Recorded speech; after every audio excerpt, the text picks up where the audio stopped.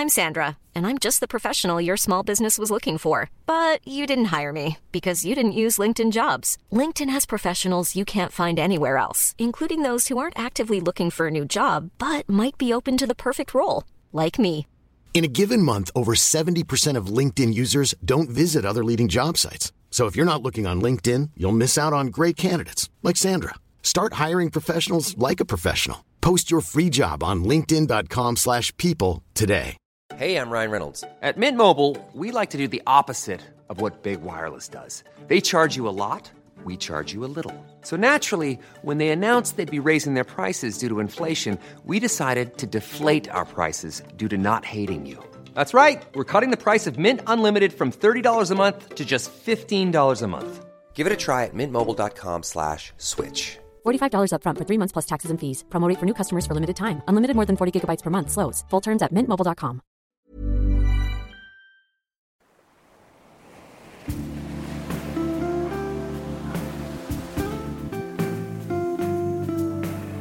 From Postcard from the Past and the award-winning Wardour Studios, this is Podcast from the Past, the Postcard Podcast. This is a place where we investigate old picture postcards, their messages and their images as they take us from banality to heartbreak, from Ibiza to the Norfolk Broads. And we attempt to understand what it is that causes us to keep hold of these little cardboard rectangles. Each time, I welcome two guests, and it's their postcards that act as small clues to direct us towards memories, mysteries, and stories. I'm Tom Jackson, and I'm delighted to say that today my guests are biographer James Hogg and novelist Richard Smith. Richard and James, welcome to Podcast from the Past. Hello. Thank you. Hi. Now, if you are interested in the history and characters of show business, you may well have read a book by James Hogg. He is in part, or wholly, responsible for biographies of James Robertson Justice, Ernie Wise, Kenny Everett, Richard Briers, Bernard Cribbins. This is a pantheon of popular entertainment. Well, Bernard was it was a collaboration between Bernard and myself. So I helped him write his autobiography. Even better. Yeah, exactly. So that was a lot of fun. I'm sure it was a pleasure to work with.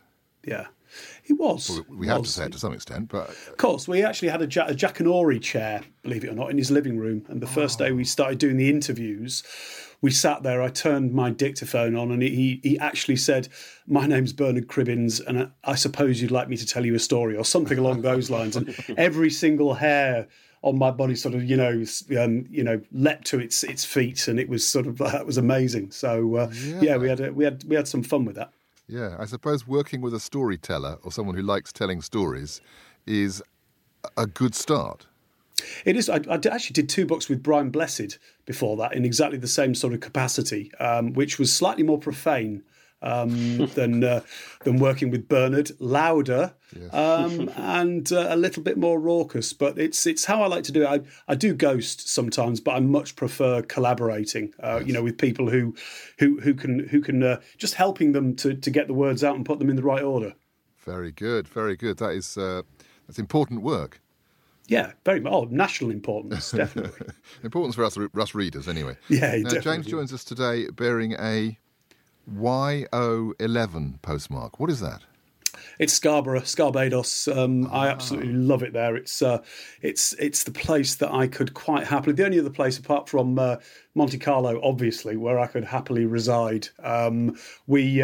We bought a static there when our children were very small and had 10 years close to there, and it was heavenly. It really, really was. So it's a very special place, Barbados. And you didn't feel it was too much of an obligation if you got that place, you had to go there? Or kind of. We wanted to, though. And so it's Friday afternoon, chuck the kids and everything in the car and go up there for the weekend, and then a few weeks during the summer. And then a few years ago, the kids sort of said, I don't want to go to Scarborough anymore. So we were like, oh, right, okay, fair enough. We've done that. So we've done that. So we got rid of it and bought a place in France instead. And they've already got rid of that. Oh, sorry, got bored of that. So it's like, right, okay, go off and do your own thing. We don't care anymore. Very good. Well, when you get rid of the place in France and get the place in the Caribbean, let me know. I will. Absolutely. I'm working on it. Now, when you're in France or Scarborough or anywhere else, do you still send postcards, James? Very occasionally. I collect them more than send them. So I have a collection probably only of about 200. But I love Phil May primarily, who's one of the postcards I've chosen. We'll come to that. But yeah, I collect postcards. Interesting. Okay, well, that's going to be very interesting. Good. Now, Richard Smith is a journalist with a particular interest in natural history. He's also a crossword compiler, but I think he's become best known in the last few years as the author of The Woodcock, an extremely well-received novel that takes the reader into a seething rock pool of crabs and sea slugs and ragworms and faith and fairgrounds in a windswept northeastern coastal town between the wars. Richard comes to us today with a WF postmark. Where's that? It's Wakefield, where I was born, where I grew up. And yes, the place that's left a mark on me, not least in my accent, which may not be apparent to anyone who's not northern, but the Wakefield accent is quite distinctive, largely because it's only got one vowel. It's a bit like a Hull accent, but it's lazier, if you can imagine such a thing. So I wasn't sure whether to say WF1, which is the city, or WF4, which is the relatively leafy suburb in which I grew up. But one way or the other, it's WF. WF is where I'm from. And you still have connections there? Yeah, my mum and dad still live in the house I grew up in. And obviously I've got small kids, so we're always over there, angling for babysitting whenever possible. And it's the kind of city that hasn't changed that much I'm 44 now, it hasn't really changed that much over 40 years. And yeah, we only live an hour away, so I'll never quite leave it behind. No, whether you want to or not. Exactly, yeah, that's hometowns for you. Exactly. And Richard, when did you last send a postcard? It's a good question. I do tend to send one to my mum, but that's about it. And they send postcards to us. When I was invited to do this, I initially thought, well, I don't think I have much. I don't really send that many postcards. I don't get that many postcards. But then I started to think about it, and it turns out they're everywhere. Right. So I don't send them that much I'll send one or two if I go away on holiday, maybe. But then I collect them from, you pick them up from art galleries, You pick them up in bookshops, you pick them up from exhibitions, all kinds of different things. So it turns out I have quite a few dozen lying about the place. Yeah. I think they are more ubiquitous than people realise, partly because I think a lot of the acquisition of them is almost unconscious. Absolutely, that's right. They're just that there's sort of in that sweet spot between small enough to pick up without barely registering it, but large enough and significant enough to be kept, to be treasured. Yeah, well, I always say the thing is, paper is pretty resilient, paper or card. That's very true, yeah. So unless you actually set fire to them or put them in a bucket of water, they're going to stay there. They're not. That's a good point, actually. Yeah. And it's they can vanish. They get folded into books. They get at the bottom of wardrobes or cupboards. They can vanish for years. Yeah. And reappear in postcards. That's one of the magic of them. Yeah, I find, and I've got far too many cards everywhere, but I find I can lose them very, very easily and drive myself crazy trying to find them again. Just by looking in the wrong place. But anyway, all right. Before we hear about the cards that both Richard and James have prepared for today, a quick one of mine. And this is a postcard from the past postcard, like I do on Twitter in my book. It's an old card, and I'll just select a bit of the message. So this is a card of Inverary in Scotland, and I've got it in front of me. Rich and James have it. They've got a document so they can see it as well. And it's a street scene looking out onto the bay with a ridiculously sort of fluffy clouds. Very unconvincing, really. But the message is, it was sent in 1971 to Cheadlehume in Cheshire from someone called Tricia. Sent to Rachel, actually, Rachel Fisher. And she says, Dear Rachel, we're having a lovely holiday, but we're not staying in Inverary. I went and bought the wrong card. We're staying in Oban, actually, and this looks rather like it, so I went and bought it. Sorry. So it's a a message that a message about being the wrong message. I don't know. So something Brilliant. self-destructive about the way that functions. I'll do another quick one. This is and this would probably appeal to both of you actually. Bridlington, and it's a Dennis postcard. Dennis, one of the biggest and oldest postcard publishers.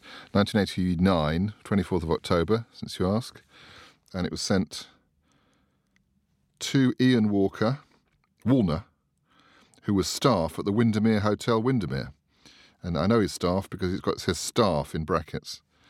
I wonder if staff cards maybe went to a different post box from cards going to residents. I don't know. And it's a nice picture of Bridlington all on the promenade. A lot of sand at Bridlington. It reminds me of how much sand there is there. It's a nice beach, actually. Anyway, this struck me as a sort of melancholy message, really. He says, "We've had a lovely holiday here in Brid, but alas, every good thing comes to an end. We're on our way home today." And here's the bit that pierced my heart. It says, "Hope to see you soon. I seem to be always saying it." And I thought, yeah, we do all say that a lot. Yeah, that's very true, actually. And you find you say it, and the last thing you said to that person was the same thing, and you still haven't seen them. So it's like Christmas cards, we must get together next year. Yeah. There's something melancholy about that. I mean, it's nice. It's nicer to be in touch than not to be in touch. But anyway, I should let you know at home you'll be able to see images of the sands at Bridlington and Inverary looking like Oban. All the other pictures, they're all going to be on the show notes, which is postcardfromthepast.co.uk, so you can see that we're not making it up. This is all real stuff. Now, Richard and James out in cyberspace, you've been kind enough to dig out some cards for this recording. Let's start with you, James. I think I understand you're already breaking various rules with this by doing multiple cards, but let's... Yes. Mind you, I don't know where you're going to start, but let's start with the first card that you've got for us. Is it the black and white one? It's the black and white, the two together. Ah, the two together, right? Okay. I can start with Romano's if you like. Whatever works for you. You have a sense of narrative, so you tell me. I'll start with Romano's. Okay. Romano's was not much of a story behind it in the sense that when I was 17, I moved to London, ran away literally, and managed to get a job in theatre, just sort of selling ice creams and then box office at the at Wyndham's Theatre on Charing Cross Road. And I became fascinated with the sort of the West End of the 20s and 30s, the Aldwych farces and the Strand, basically. And I became a day member of a club called the Private Members Club called the Green Room, just off the Strand, which is where all the old actors like Ballard, Berkeley and all that used to go and sort of, drink port and fall asleep in the afternoon. And they used to let sort of people like me join during the day, young people who worked in theatre, etc. And I used to go there. And there was this restaurant called Romano's, which was open until about 1915, 1920. And it's where everybody went. And the address was number 400, the Strand. Wow. And it's in... however many or hundreds of autobiographies. I think an actor called Henry Kendall, who died in the 60s, even called his autobiography "I Remember Romano's," and it's all the Gaiety. It's all the Gaiety theatre. It sort of evokes a period in the West End that I genuinely do find absolutely fascinating. Well, before you go any further, I think we've got to describe this because this is a hell of a picture. It's beautiful. Tell the listener, because doesn't look like an ordinary restaurant. No, it was the outside, the frontage. It's like a shop. It's like a small shop, and so it's sort of TARDIS-esque. Really, you come in, and I don't know how you describe the decoration, but it's like the inside of a palace. It's like the Alhambra or something, isn't it? Yeah, the Alhambra. It's astonishing, and it's a ballroom size. This is the size. It's ballroom size, but anybody who was anybody went there. Wow. For I think about 40, 50 years. It was open, and the tales, the stories are legion, and it's one of those places that many places that are no longer with us. That if I had that that time machine, that would be the first button I would press. Saturday night, Friday night? Oh, any night. Honestly, any night. Apparently lunch there was very, very good. And I even bought... Well, I even bought the other day, there is a link between one of the other postcards. The chap who drew that, Phil May, was the regular in this place. And he used to do sketches of his friends leaving. Right. So as they were sort of like, hobbling away in an advanced state of refreshment, he would sketch them and then send them the sketch afterwards. It's just an astonishing place. And I used to just stand outside number 400 the Strand, just gazing, just sort of, trying to bring it to life. And when you were doing that, what was that 400 the Strand? So I believe 399 is Stanley Gibbons. That's right, 399 to 400, but the official address was 400. So is it where Stanley Gibbons is? I'm not sure. I think so. It's the same. It must be the same building. I don't think it's there anymore. I think the building is now gone. Yeah, because Stanley Gibbons isn't that big. No, exactly. So it must have been one of those little alcoves. But exactly. So look at it. The inside of the place is just it's stupendous, and obviously you've got the band at the back. So you'd have had, I don't know, whoever. It could have been Jack Hilton or somewhere like that. I mean, the West End was probably teeming with these places back in the day, but the only one that I've really got to know, obviously through reputation, more than anything, obviously, is Romano's. And who was Romano? Romano was obviously an Italian gentleman, and let me just see. I was looking at the fantastic Arthur Lloyd website about this earlier, which brings to life all that sort of stuff. Here we go. There was even a book written about it. It was Ghosts and Grease Paint by a guy called W. McQueen Pope in 1951. Romano's Restaurant. He wrote a lot about the Edwardian. Yeah. Isn't he? Yeah, I've got all of his books. He's a big fan. But an Italian gentleman who arrived, I think, in, let me see, about 1914 was when it was at its height. Wow. Well, he certainly made a go of it. Yeah, he did.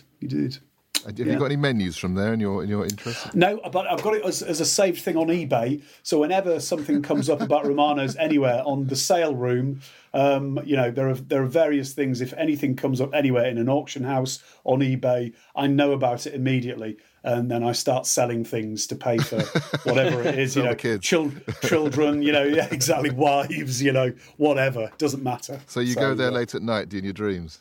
Yeah, I genuinely do. I have dreamt about that place, and because I've read so many accounts about what it was like, I have been able to build up a picture in my mind, if you know what I mean. So, all the people, all the Aldwych farceurs like Ralph Lynn and Robertson Hare and all those sorts of Mary Brough going there, and and contemporaries of theirs, I suppose. But and then going back the Phil Mays of this world, and all the people. I'm actually a member of a club in London called the Savile. And there's a lot of connections between that place and Romano's, and a lot of people I know I've met at the Savile know people who went to Romano's. So it's building up all these sort of links, which is incredible. You got the right job, haven't you? Because you really like finding this stuff out. Yeah, I'm very nosy. You have to be very nosy in our line of work. You really do. But it's. It's fantastic. So it's when I was doing the James Robertson Justice book. I spent sort of four weeks on a grouse moor in Scotland. He was a big hunter, and I was up there, and managed to find the cairn where his remains were buried, and all these sorts of things. So, but it's finding out this sort of stuff. I'm fascinated. Being fascinated by something to this sort of degree is a great gift. It really is, because it consumes you, but in the most fantastic way. And when you find out little bits and when you're able to talk about it without, you give us 10 minutes until we bore you stupid. Therapy but exactly, but it's tremendous. It's Ovaltine. Was it Kenny Everett used to call? Was it Ovaltine for the ears? I suppose it's Ovaltine for the mind. It really is. Yeah. No, I think it's always fascinating to find out about things that were hugely popular or hugely influential that are almost forgotten. Yes, indeed. And we're sort of, flying the flag and clinging on to the memory, for dear life, I suppose. And just one last question about this postcard. Do you think it's a promotional card? Is it just a souvenir? I think it was probably a souvenir because back in the day they were so popular, these places, and they were, there was no newspapers. You didn't have radio. Your newspapers and word of mouth. So to have some, wow, Romano's, blah blah goes there, blah blah goes there. So you get a souvenir, and it would have meant a lot to a lot of people. Whereas obviously now it only really means something to a bit of a weirdo like me. But yeah, back in it would have meant something. It would have been the same as a souvenir postcard, Tower Bridge or whatever, Romano's restaurant. Wow. Right, part of that West End scene. Yeah, indeed. And of course, just down the road from, what was it, the Strand Palace Hotel. That's right, and the Old Witch Theatre, which is the one that's where all the farces, all the Ben Travers stuff took place. Which perhaps people were sort of hiding behind the doors in Romano's and popping out at inadvertent moments. Possibly, or stumbling out. I should think, but exactly.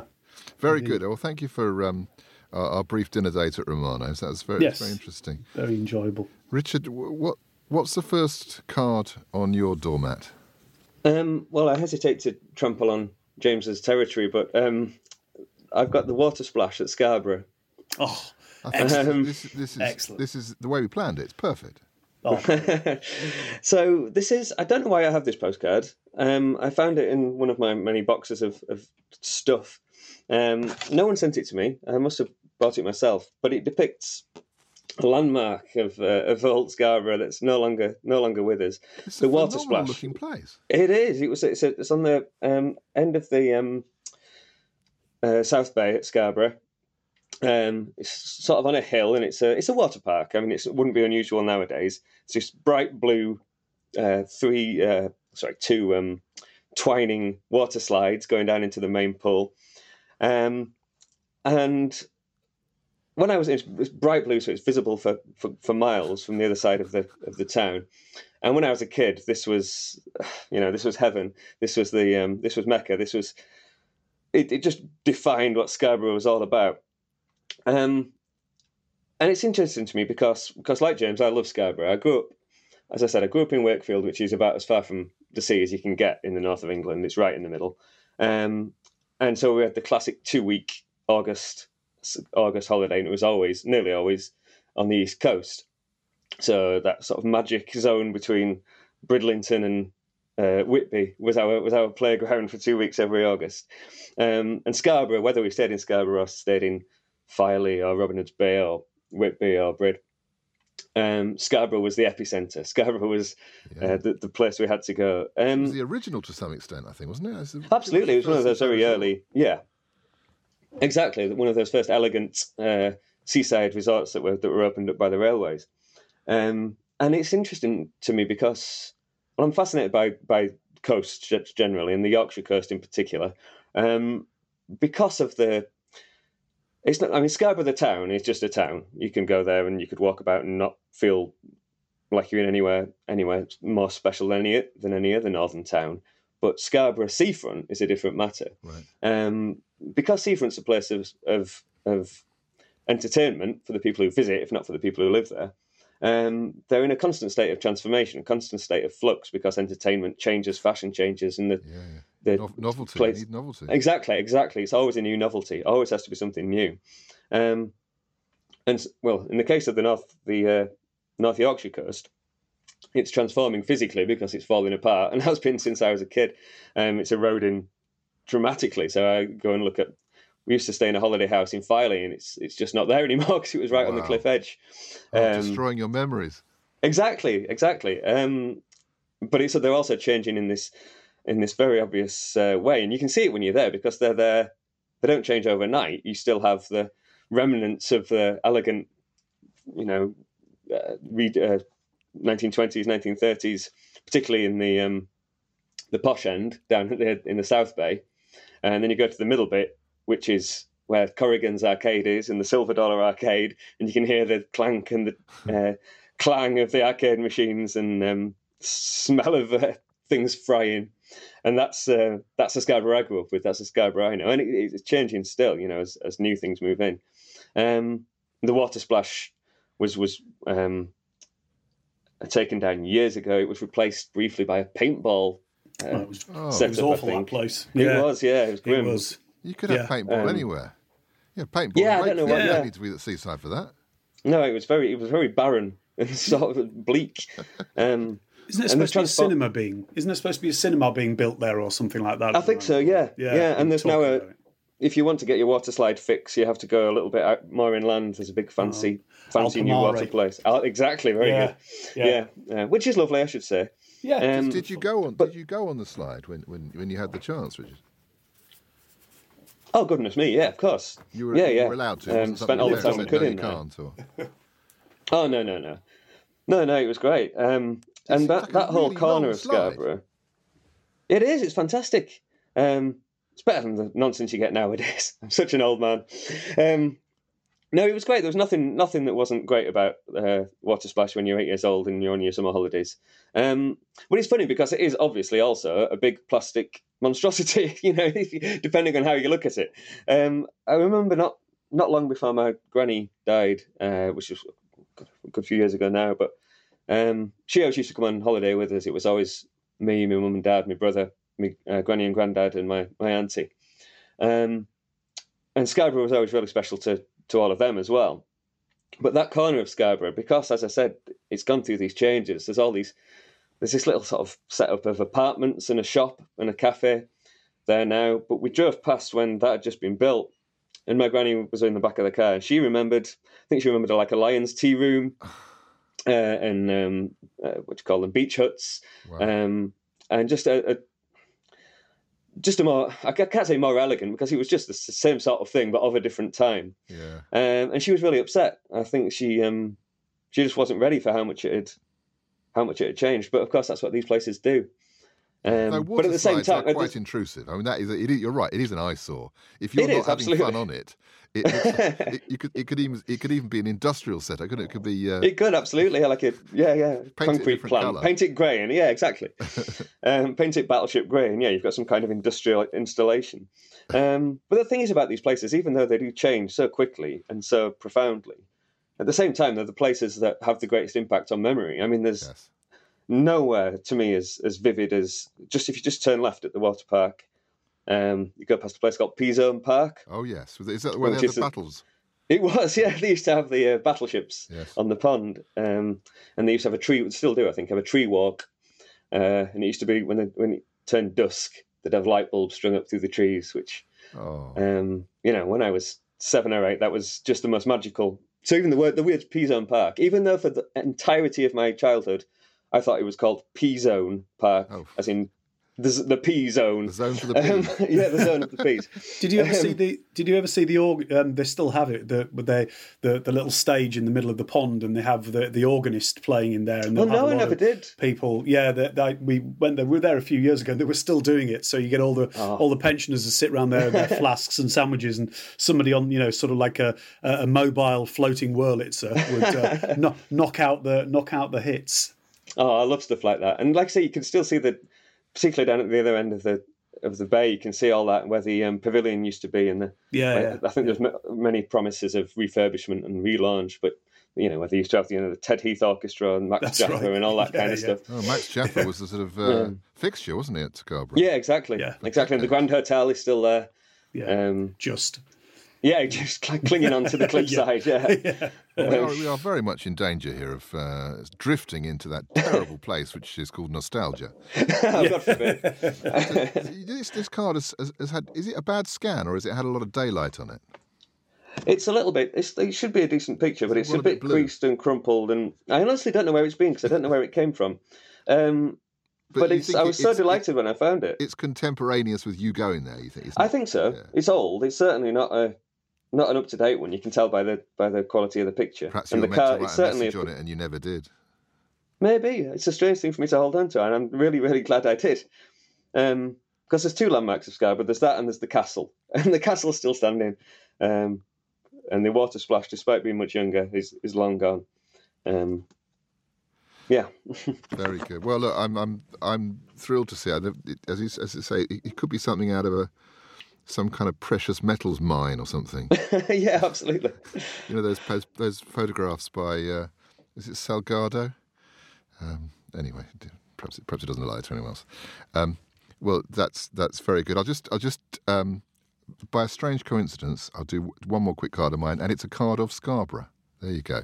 We really have planned this show. This is a multi-view, and it's meaning there's more than one picture, and it's a sepia card of Scarborough, and it's got 4 elements, which are Children's Corner, South Bay, North Bay, sort of at dusk, I think, or twilight, the Corner Cafe on the North Bay, and the Children's Yachting Pool in the P Zone.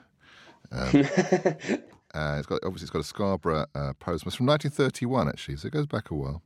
Sent to Widnes in Lancashire, and it's from someone.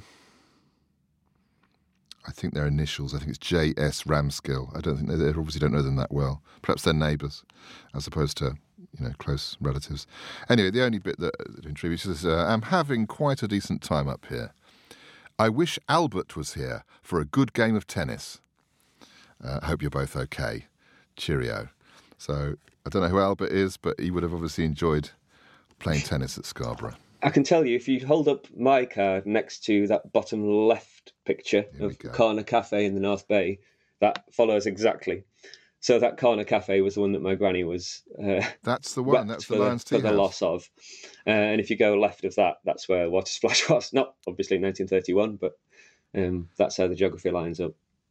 There you are, listeners. If you align one to the other, slowly, piece by piece, we will build a full map of Scarborough through the ages.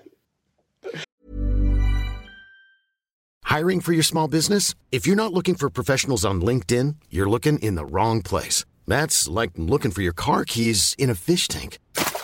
LinkedIn helps you hire professionals you can't find anywhere else, even those who aren't actively searching for a new job but might be open to the perfect role. In a given month, over 70% of LinkedIn users don't even visit other leading job sites. So start looking in the right place. With LinkedIn, you can hire professionals like a professional. Post your free job on linkedin.com/people today. Hey, it's Ryan Reynolds, and I'm here with Keith, co-star of my upcoming film, If, only in theaters May 17th. Do you want to tell people the big news? All right, I'll do it. Sign up now and you'll get unlimited for $15 a month and 6 months of Paramount Plus Essential Plan on us. MintMobile.com/switch. Upfront payment of $45 equivalent to $15 per month. Unlimited over 40 gigabytes per month. Face lower speeds. Videos at 480p. Active Mint customers by 531.24 get 6 months of Paramount Plus Essential Plan. Auto renews after 6 months. Offer ends May 31st, 2024. Separate Paramount Plus registration required. Terms and conditions apply if rated PG. Planning for your next trip? Elevate your travel style with Quince. Quince has all the jet-setting essentials you'll want for your next getaway, like European linen, premium luggage options, buttery soft Italian leather bags, and so much more. And is all priced at 50 to 80% less than similar brands. Plus, Quince only works with factories that use safe and ethical manufacturing practices. Pack your bags with high-quality essentials you'll be wearing for vacations to come with Quince. Go to quince.com/pack for free shipping and 365-day returns. You're listening to Podcasts from the Past, the Postcard Podcast, and my guests today are James Hogg and Richard Smith. Well, it's a surprise. We've received a postcard. And here it is. It's from Jeanette Tighe, T-I-G-H-E. I never know how to pronounce that word. Tighe. And Jeanette says, answer number 1, Hickory Dickory Dock. Answer number 2, Sir Francis Drake. Well, I'm sorry, Jeanette, they're the wrong answers. On with the postcard stories. James, what's the second card you've got for us today? Now, this is where we get into your Phil May interest, I think. Yes, well, it starts off with the caricature of Benjamin Britten on the left. I think that's the left Britten. Of the two. It is. There was years ago. I've always loved these sorts of caricatures, the kind of things you used to get in Tatler and magazines like that every month. And there was one particular favourite of mine, a guy called Fred May, and he's quite well known within the industry, if you like. But he was with the Tatler. He was the guy who did all their cartoons from, I think, 1920 until about 1976 when he died. And as is my wont, I started researching him, and I managed to found out that his son, who was actually called Phil May, still is. But and he lived otherwise, in a place, there's no connection with the Mays, is it? There's no connection with them at all. And he lived in a place called West Whitton. And I'm from Midlam in the Dales, the Yorkshire Dales, and West Whitton, it's like 3 miles away. And I thought, well, that's weird. And my grandparents lived there, etc., etc. Anyway, I looked at the article and I thought, well, if he's still alive, he'd be about 94. But I managed to track him down. I'd track down a number, and I thought, well, he's probably dead. He's long dead. And I left a message just saying, look, if this is Phil May, huge fan of my father. I collect his work. If you have anything you'd like to sell me, it'd be lovely to have a chat. Blah blah blah. Just on the off chance. You're not shy, are you? No. Was it Shy Burns getting out or whatever? But, and he rang me back, 94 years old. And but this is so strange. I went to visit him, and he said, "This is my address in West Whitton." I was like, "That can't be. No, he must have got that wrong." And I got there and it wasn't. He lived directly next door to my grandparents and knew them. Actually knew my grandparents. So I had actually met him, but he knew my grandparents. Amazing. It was the most astonishing. So we're still really good friends. He's now in a nursing home. He's getting on for a ton. Yeah. And he just sends me. He finds these little works of his dad's and says, "Oh, he did this. Have this." Oh. And it's astonishing. And I'm at the moment compiling a Wikipedia page for him because he's sort of forgotten about, but he shouldn't be because he was. He was the only person who did a cartoon of Churchill that Churchill took to and actually signed. He's the only one he ever signed that he enjoyed, and it's on display somewhere in York, at a museum in York. And I've actually got a print of it, but with with a signature by Churchill. So I've got everything that's available that Fred May did. It's fantastic stuff. But anyway, so he's called Phil himself, his son. He's also an illustrator. He does sort of cars and wartime, ancient cars and wartime aircraft, from the First, Second World War. Quite eminent, quite well known. And he said, there's a much more famous Phil May. And he put me on to Phil May, the apparently very, very well-known caricaturist who died in about 1903, who was born in Leeds, where I live. And so all of a sudden, who was a regular at Romano's, and all of a sudden, this world sort of you're starting to populate your restaurant. Yeah, absolutely, indeed. And Phil May is booking for May, May and or HOGG, and Phil. I asked him about the caricaturist Phil May, and he said, "I've got some books by him, and etc." And it's again, it's opened up. I've always been a fan of that sort of work, whether it be the stuff that the slightly more, I suppose, basic stuff that black and white that Fred May does, or the slightly more colourful sort of modern day cartoons that Phil May. So we should describe the Phil May postcard in front of us. Yes. Go ahead. Indeed. So it's let me see. They're usually Shakespearean quotes, so he'll have something, because it was all Victorian. So it's how sour sweet music is when time is, it says, broke and no proportion left. I think that's what it says. Richard II, and obviously rather a dry caption for a cartoon, isn't it? Slightly. I'd give that another go, Phil. Yes, absolutely. But he did hundreds of these things, and because he was a huge celebrity of the day, if he was out in a restaurant, Romano's or wherever, people would the great and the good would send over £2 notes or 2 fivers, these huge things. Ask him to do an illustration on one, keep that.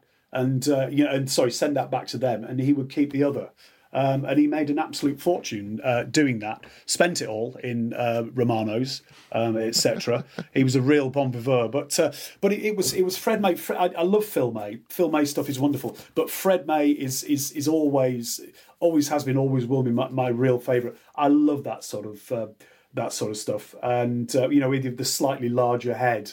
It's quite a grotesque style. I mean, there's no reflection on Benjamin Britten. It's not pretty, his way of doing things, is it? No, but it was extremely popular. Yeah, very angular. He was extremely popular in the 1920s, 1930s. Very, very popular. Obviously not now, but and it was lovely meeting. It was I actually befriended this guy's son. Yeah, all my friends lovely. are all my friends in their sort of 80s and 90s. They're sort of popping off all the time. I've got to get somebody below 70. Yeah, I've heard of people hanging around elderly widows. I don't know if this is a similar game. I choose cartoonists instead. Yeah, illustrators and cartoonists. Yeah. I mean, talking of wealthy people, I think Phil May, the Edwardian illustrator. Yes. He was so incredibly successful.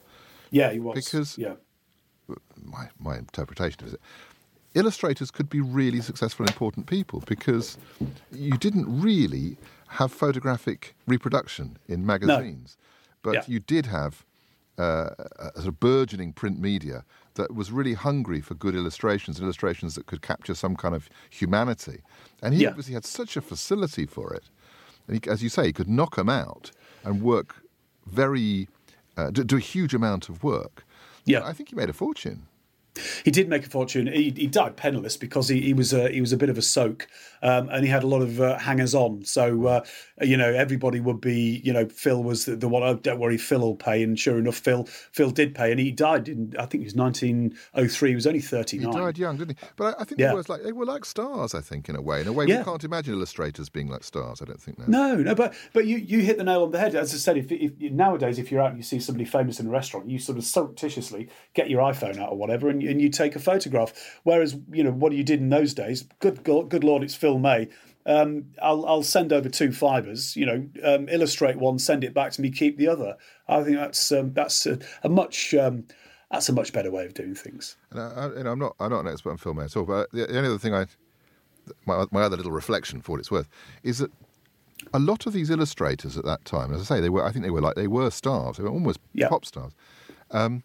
They were very clubbable. So they would hang out at Romano's, and they'd hang out at the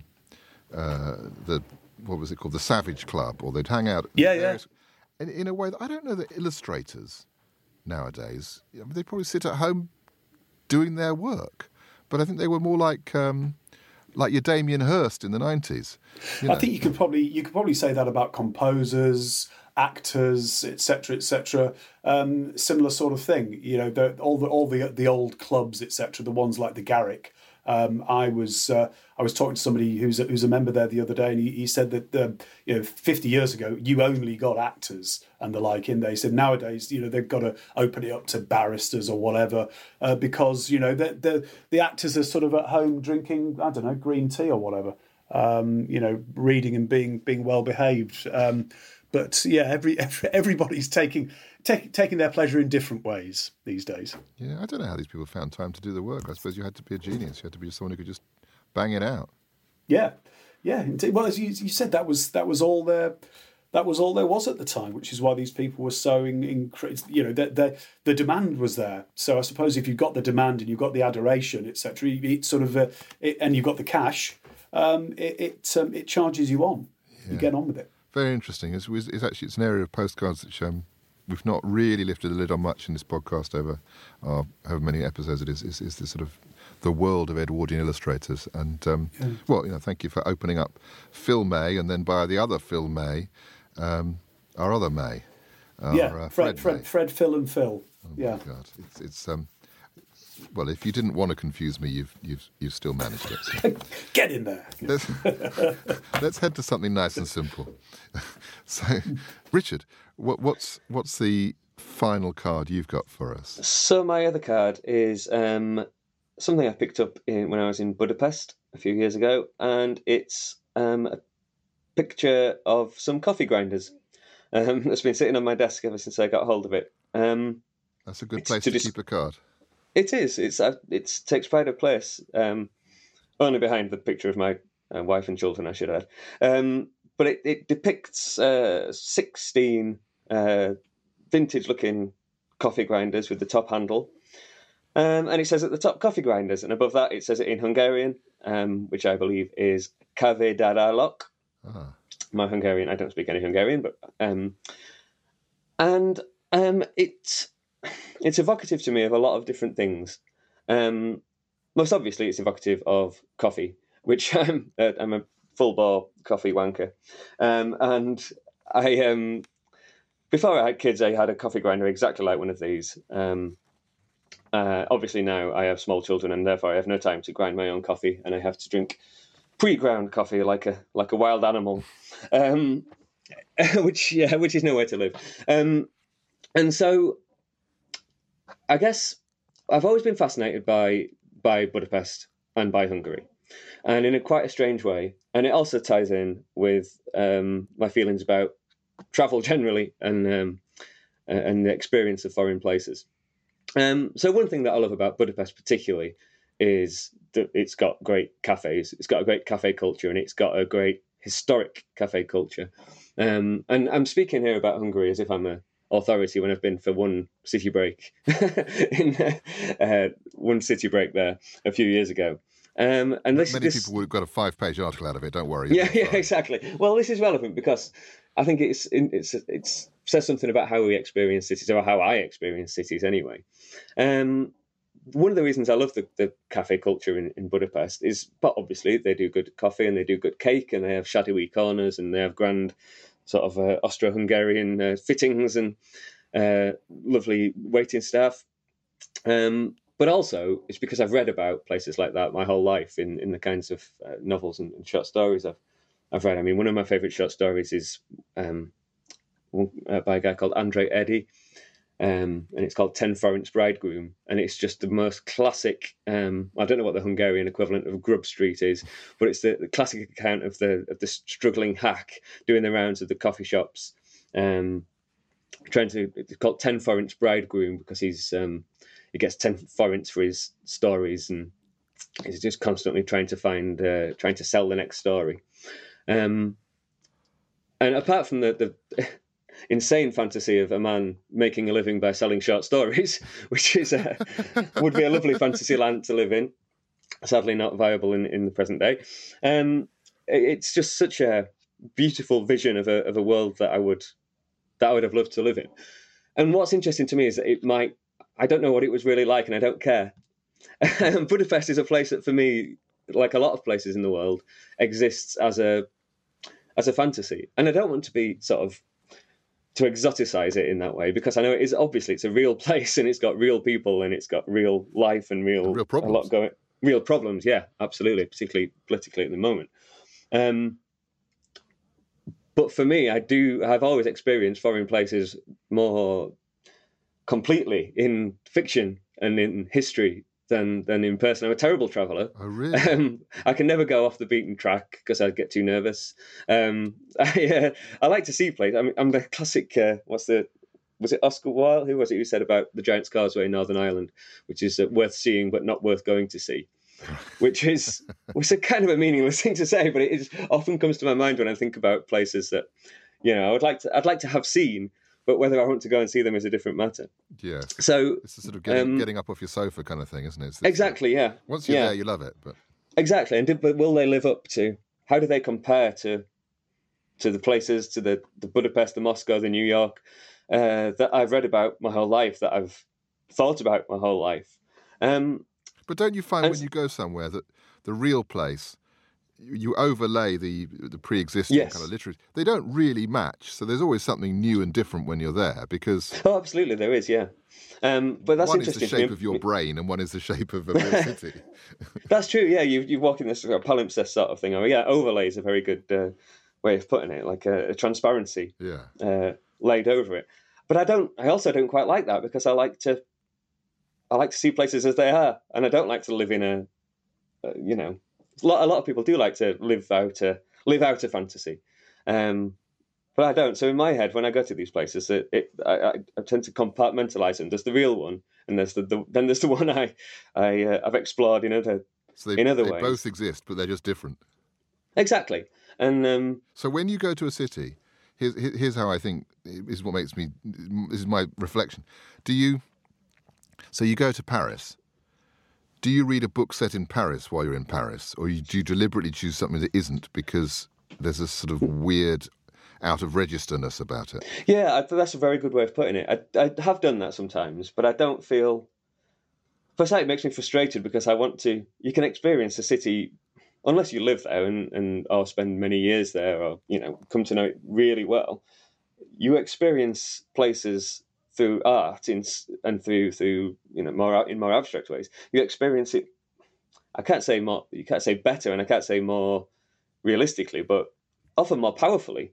I mean, you have a weekend in a great city. You're not really gonna. It's very unlikely to make a very profound impression on you in the same way that a great novel about that city would, in my view, anyway. That's just how I absorb places and information. City break and the death of travel. Yeah, I get what you're saying. Well, that's nice to know. Nice to know I'm not completely mad. I don't know if I agree with it, but I get it. Budapest is an interesting place in particular because Hungary, and which Budapest has historically been such a overwhelming part, very much defined by its capital in so many ways, has always been about exile. And I'm fascinated by that as well. I'm fascinated about the idea that this country has in so many ways been characterized by people who were no longer there. Right. So this is going to be a digression on Hungarians, if that's all right. Looking forward to it. There's a concept. It started as a joke, and obviously it is a joke, but it's not a meaningless joke. About how the Hungarians, because in the sort of 1930s, there's a huge influx of Hungarian scientists to America, largely through persecution at home. And they were the mainspring of the Manhattan Project, right, to build the nuclear weapon. And the joke that did the rounds was that it was Enrico Fermi, the Italian physicist, had this proposition about intelligent life and super intelligent beings, and where were they? That they must exist. The probability is that they must exist. And the joke was, they do exist. They live among us. But they call themselves Hungarians, because the Hungarians who worked on the Manhattan Project were so insanely brilliant. Right. They appeared to have, they were scattered from their homeland. Yes. They spoke a language that had no connection to any other language. Hungarian is a almost unique language. I believe it has some connections with Finnish. And so this joke was that they were the Martians. There's a lovely line where this proposition was put to Edward Teller, who was one of these Hungarians, and he said he looked worried and said, "Von Karman must have been talking," which is great. So you've got these incredible guys who are changing the world, and they're doing it as exiles. Yes. And Hungarians in film as well, in mathematics. Yeah, the British film industry at one point was run by Hungarians, really. Yeah, absolutely. Yeah, Michael Curtis and so on. And it's just interesting to me that that we come to know a country so thoroughly through its exiles. Yeah. And so I'm fascinated by Hungary for that reason. That's another reason why these coffee grinders rather, sit on my desktop. And they have a Grand Prix as well, which is... they do. Which is superb. And I think it was also where the first ever stadium concert took place behind the Iron Curtain. Was it? Yeah, it was Queen in 1986. It was the first ever. Mind you, they'd play anywhere. Yeah, I was going to say they had fallen for that, didn't they? Absolutely. Yeah. But it was known as the what was it? The happiest barracks in the Soviet Union. It was because relatively. I mean, there's a bit of dry Cold War humour. Yeah, exactly. Yeah. I mean, obviously they had their moments, but yeah, as a general rule, they were less until 1956. Obviously, they were less under the hammer than anywhere else. But I don't know, this whole partly again. This a slight sense of unreality about the place comes from the fact that the history is so contested. Their engagement with the war, with fascism back then is still such a live issue. And this again just makes it such a sort of protean place. And I hate to sort of make a real place sound like a I don't know, a parlour game or to somebody's fantasy, because it's obviously so much more than that. But there is certainly something in the understanding of a city like that that is changeable. There's I suppose. a Budapest and there's a Budapest of the mind, and they're not exactly. They overlap. They definitely do. That's it. Yeah. Well, thank you for grinding away at your understanding of the city and the country and the nature of what visits can and can't do to your understanding. I think that's really interesting. Thank you for that, Richard. Well, look, thank you both so much for sharing your cards. They're very diverse and abstruse selections. I'm delighted. I've said it before, I never know where the cards will send us.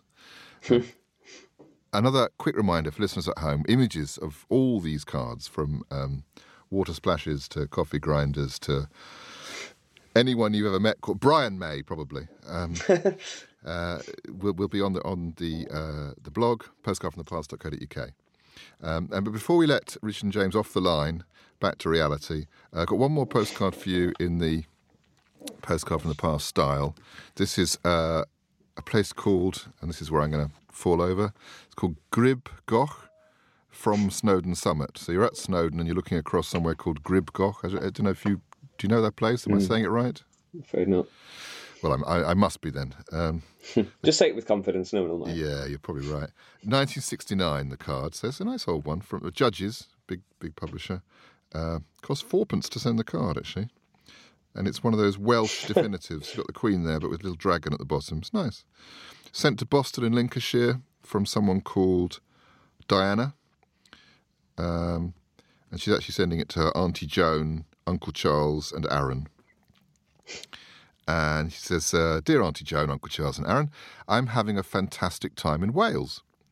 The weather is quite decent and I've been swimming, canoeing and climbing. Here, we've had some food poisoning due to a cafe on the beach, but I didn't get it. Love, Diana. So that was a narrow escape. That's brilliant. Emotional rollercoaster, that last bit. Yeah, it was okay. But she's good. She managed to work out where the food poisoning came from. I don't know if the environmental health got there first, but she was there.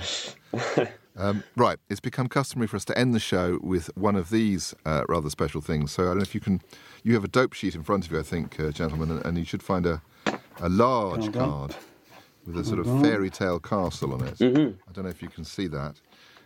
Well, there's no mystery here. This is a postcard which is a record, like a gramophone record. Oh, yeah, you can see it. Right. Oh, yeah, you just see the grooves there, just about. Obviously, you can see the hole for the spindle. Yeah, I was thinking that was a huge ball, like in The Prisoner, but I've seen how it's a hole. Like the ones that were flying down Oxford Street the other day. Yeah. No, it's a record, and David in the other room has, I think, digitised it for us. And if we listen very carefully, we should be able to hear what this castle can sound like. Oh, no. Oh, no.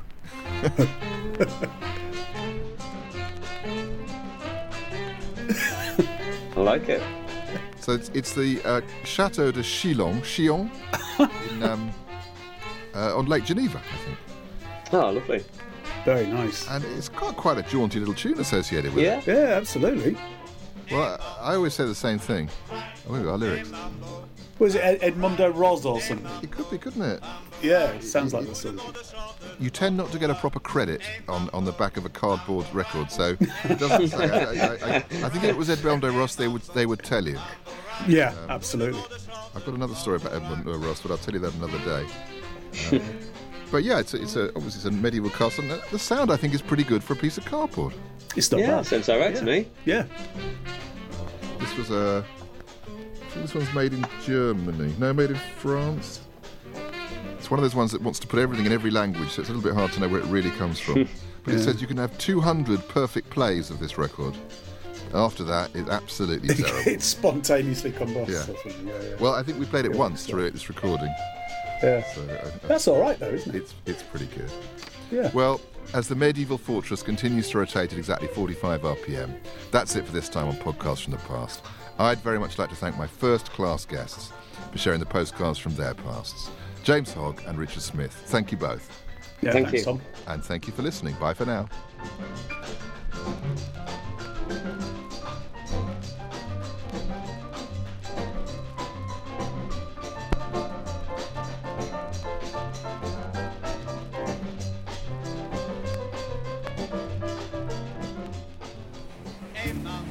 You can see more postcards with their messages posted every day on Twitter.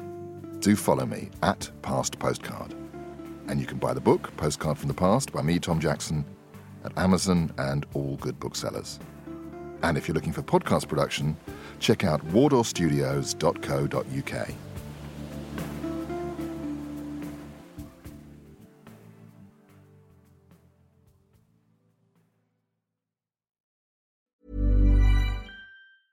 Planning for your next trip?